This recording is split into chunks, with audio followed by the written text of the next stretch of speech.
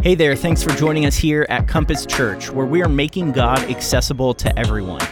If you have any questions or want to learn more about us as a church, head over to our website, compassbn.com. We hope this inspires you and gives you practical ways to live out your faith. Enjoy the message. Well, hey, thank you for joining me again. I am Chris, and I'm the pastor at Compass. If we haven't met, hi. And so just in the interest of getting to know me, let me tell you about a thing that used to regularly happen in my house, maybe still does.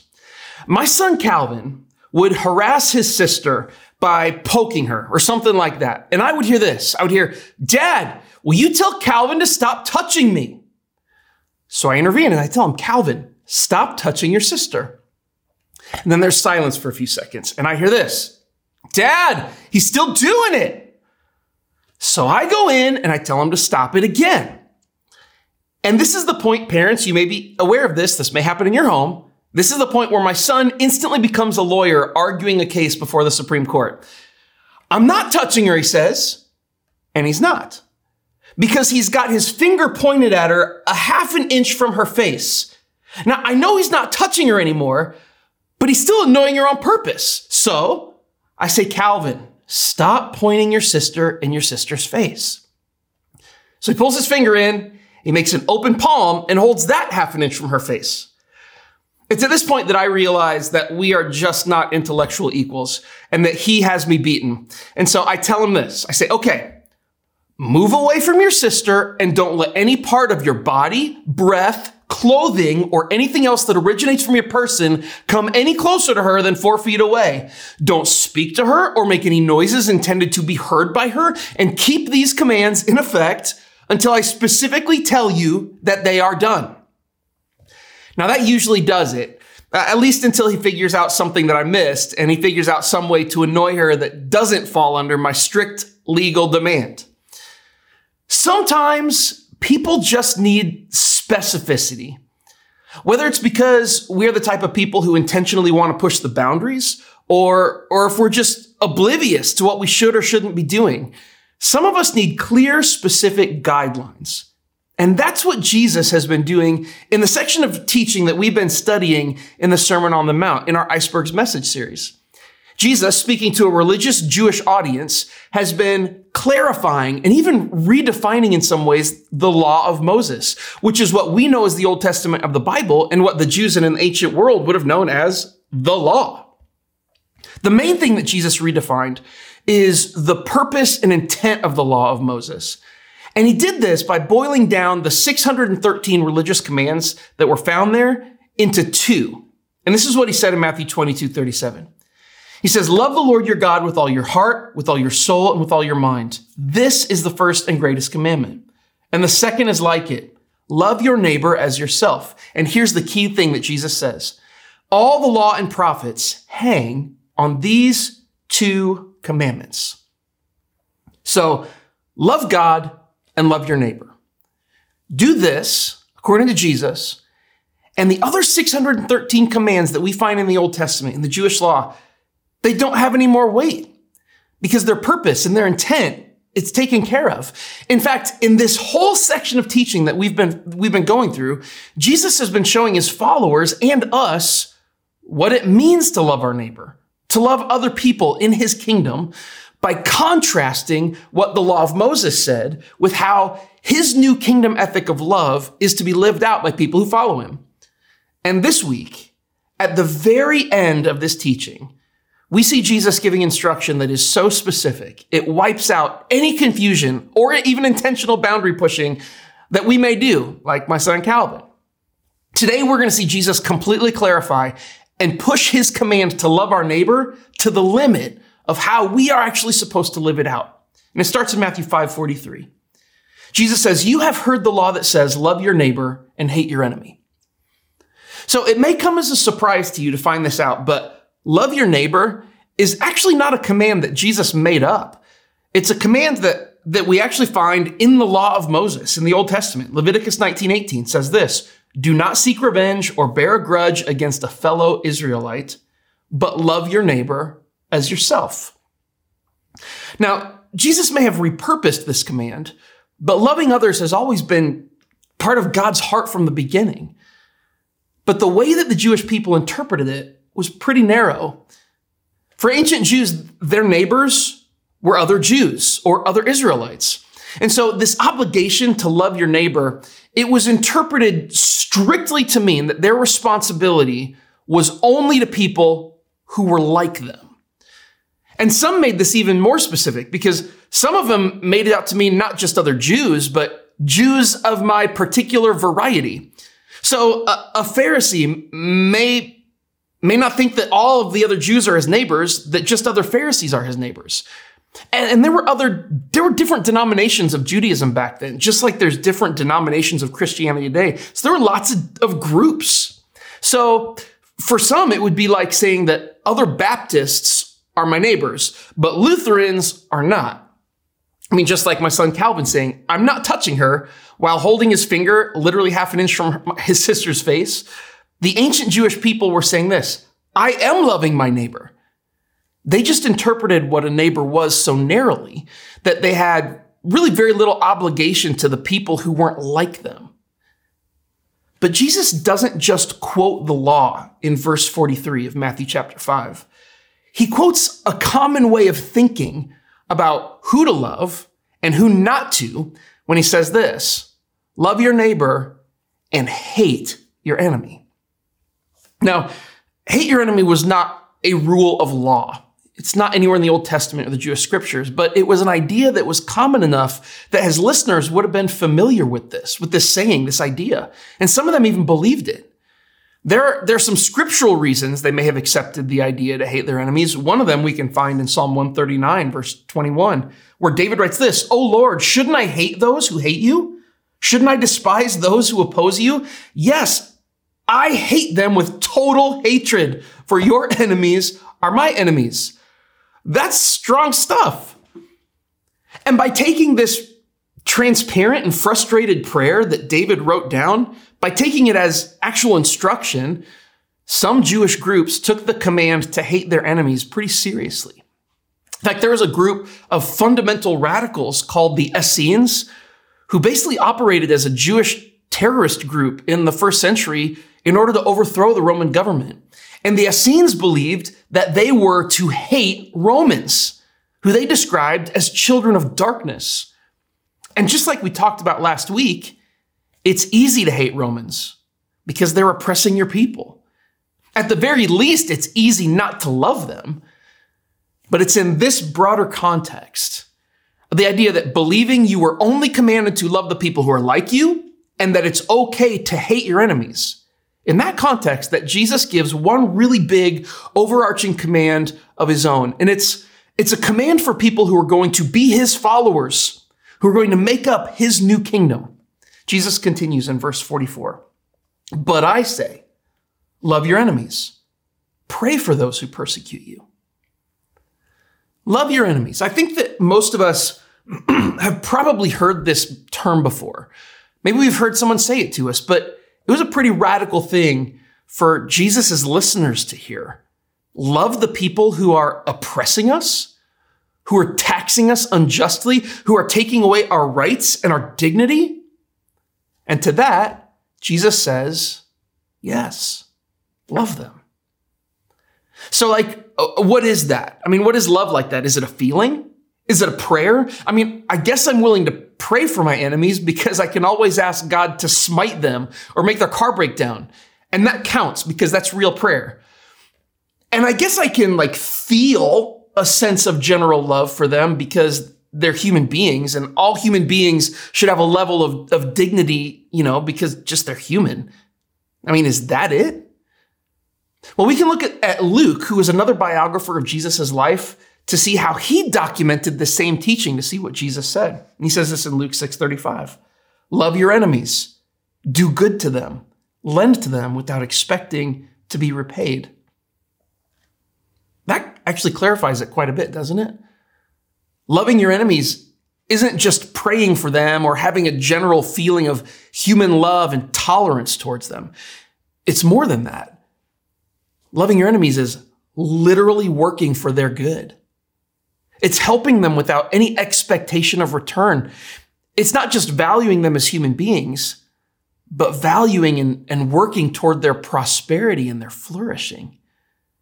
Jesus makes it even more clear as he continues in verse 45. In that way, you will be acting as true children of your Father in heaven.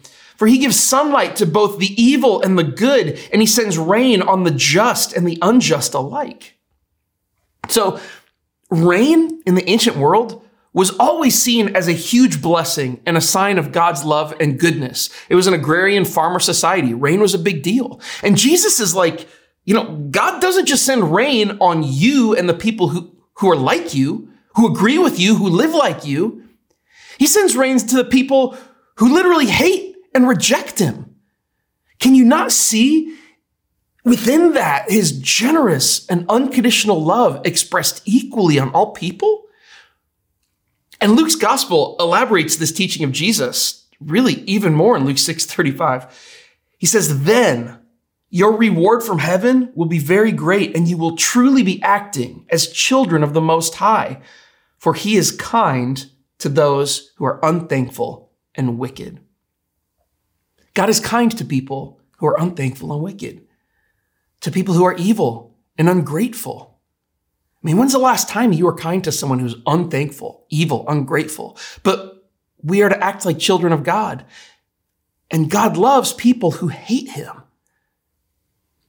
Now, I want to take a second to poke at something unpleasant, if I can, like Calvin did to his sister. Christians have a bad habit of equating love to truth. And so they think that truth matters and the truth hurts. Therefore, it's okay for my way of loving others to hurt them. And sometimes we can have an attitude that says the best way to love others is to point out their sin and condemn it, to tell them that they're going to hell and let them sit in that truth until they're ready to accept the truth of the gospel. Or we love the people who are like us in such a way that at the same time, it's kind of a powerful condemnation of those who aren't like us. And we act out this condemnation in the socially acceptable way of excluding those who aren't like us and denouncing those who don't believe the things that we believe. But there's none of that in Jesus' description of enemy love. In fact, it's the opposite. Jesus describes loving them as praying for their good and doing good things to them and good things for them. Loving them is giving them money, material resources, and support when they need it without the expectation of repayment. Loving them is the same as God providing rain for their good, to grow their crops and to help them prosper. There's just nothing in there that indicates a cold, hard love that cuts them down with truth. And I'm not saying that because the truth doesn't matter, but because that's not how Jesus teaches us to express love.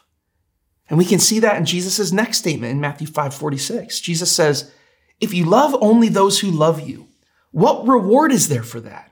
Even corrupt tax collectors do that much.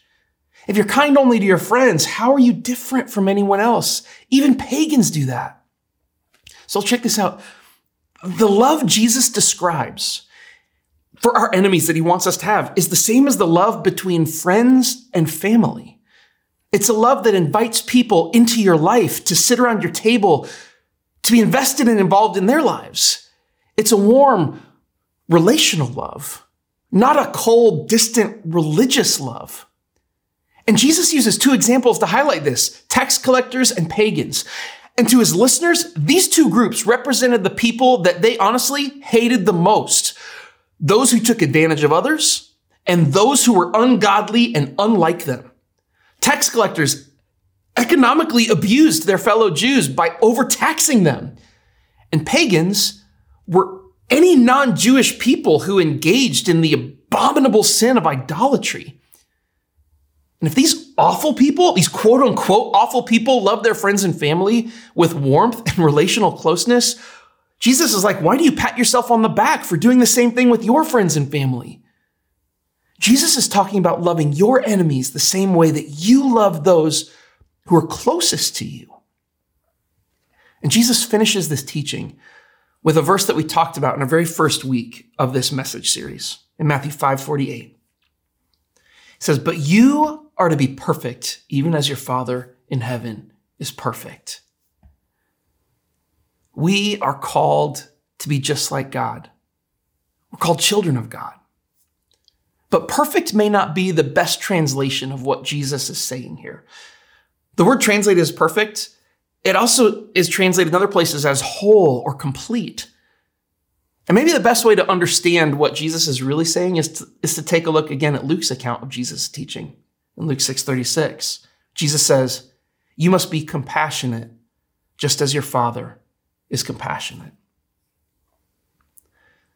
The description of what Jesus' followers will look like, what his kingdom will look like, is that they will be people who are complete in their love for others, just like the Father is.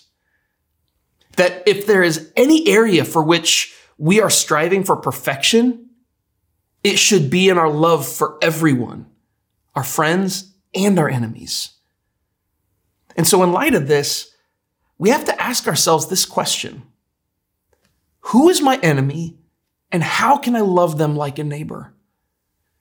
I think it's a strange concept to imagine today, right? Having an enemy. I mean, who thinks, oh, I have enemies? So how can we identify those people that Jesus is talking about in our lives today? Well, who are the tax collectors and pagans in your life? Who are the people who don't believe what you believe, don't live the way that you live, and maybe even offend your morals and sensibilities? Who are the people you get frustrated with when you look at their social media posts? If I could make some suggestions based on just my own perceptions, I would say this, that the enemy of Christian Americans are Muslims. The enemy of Christian Americans are Muslims, just like it was communists years ago. The enemy of Republicans are Democrats, and the enemies of Democrats are Republicans. The enemies of white people in privileged positions are people of color whose ancestors were brought here on boats centuries ago against their will, and who have honestly always lived in the consequences of the unending and always adapting racism that allowed those first slaves to be kidnapped in the first place. Or maybe the enemies of white people of privilege are people of color who are fleeing their land of birth to find a better life somewhere. And the only reason we see these people as our enemies is because of what their good might cost us in power and privilege. The enemy of the evangelical is the liberal-minded Christian who is asking hard questions. The enemy of the morally conservative church are those in the LGBTQ community. Both those who are hostile towards the church, but also those who are just looking for a way to be part of it. Can you see how we all have enemies? How there are people who are other? We must know who our enemies are if we're going to be able to do the radical and difficult thing of inviting them to our table and loving them like neighbors. In this passage, Jesus is pointing out something that was true in his day and is unfortunately still true in our day as well. And that's this, that those who claim to believe in the Bible's words to love their neighbor are all too often those who hate other people. Which is why Jesus makes it so clear the extent to which we are to love our neighbor by literally loving those we feel the least obligation to love, our enemies. There's no wiggle room there. And if we follow this kingdom ethic to love our enemies, there's simply no way that we won't be loving everyone else correctly. Jesus' kingdom strategy in dealing with enemies, in dealing with the other, in dealing with the people who we think are hurting us is not to fight, debate, exclude, or denounce them. It's to treat them like neighbors, to love them, and to hopefully love them right into his kingdom. So who is your enemy? And how can you love them like a neighbor? Let's start to answer those questions and then see how we can start living it out this week. Got one more message in the Icebergs message series next week. And I really hope that you stick around as we wrap this thing up. But I genuinely hope this week that you can maybe shift your perspective about people in your life just a little bit. And you can begin to identify the people who really are your enemies. And you can maybe identify ways that you can love them this week. Thanks again for joining us today. If you want to learn more about us as a church, get connected, need prayer, or anything else at all, head over to our website, compassbn.com.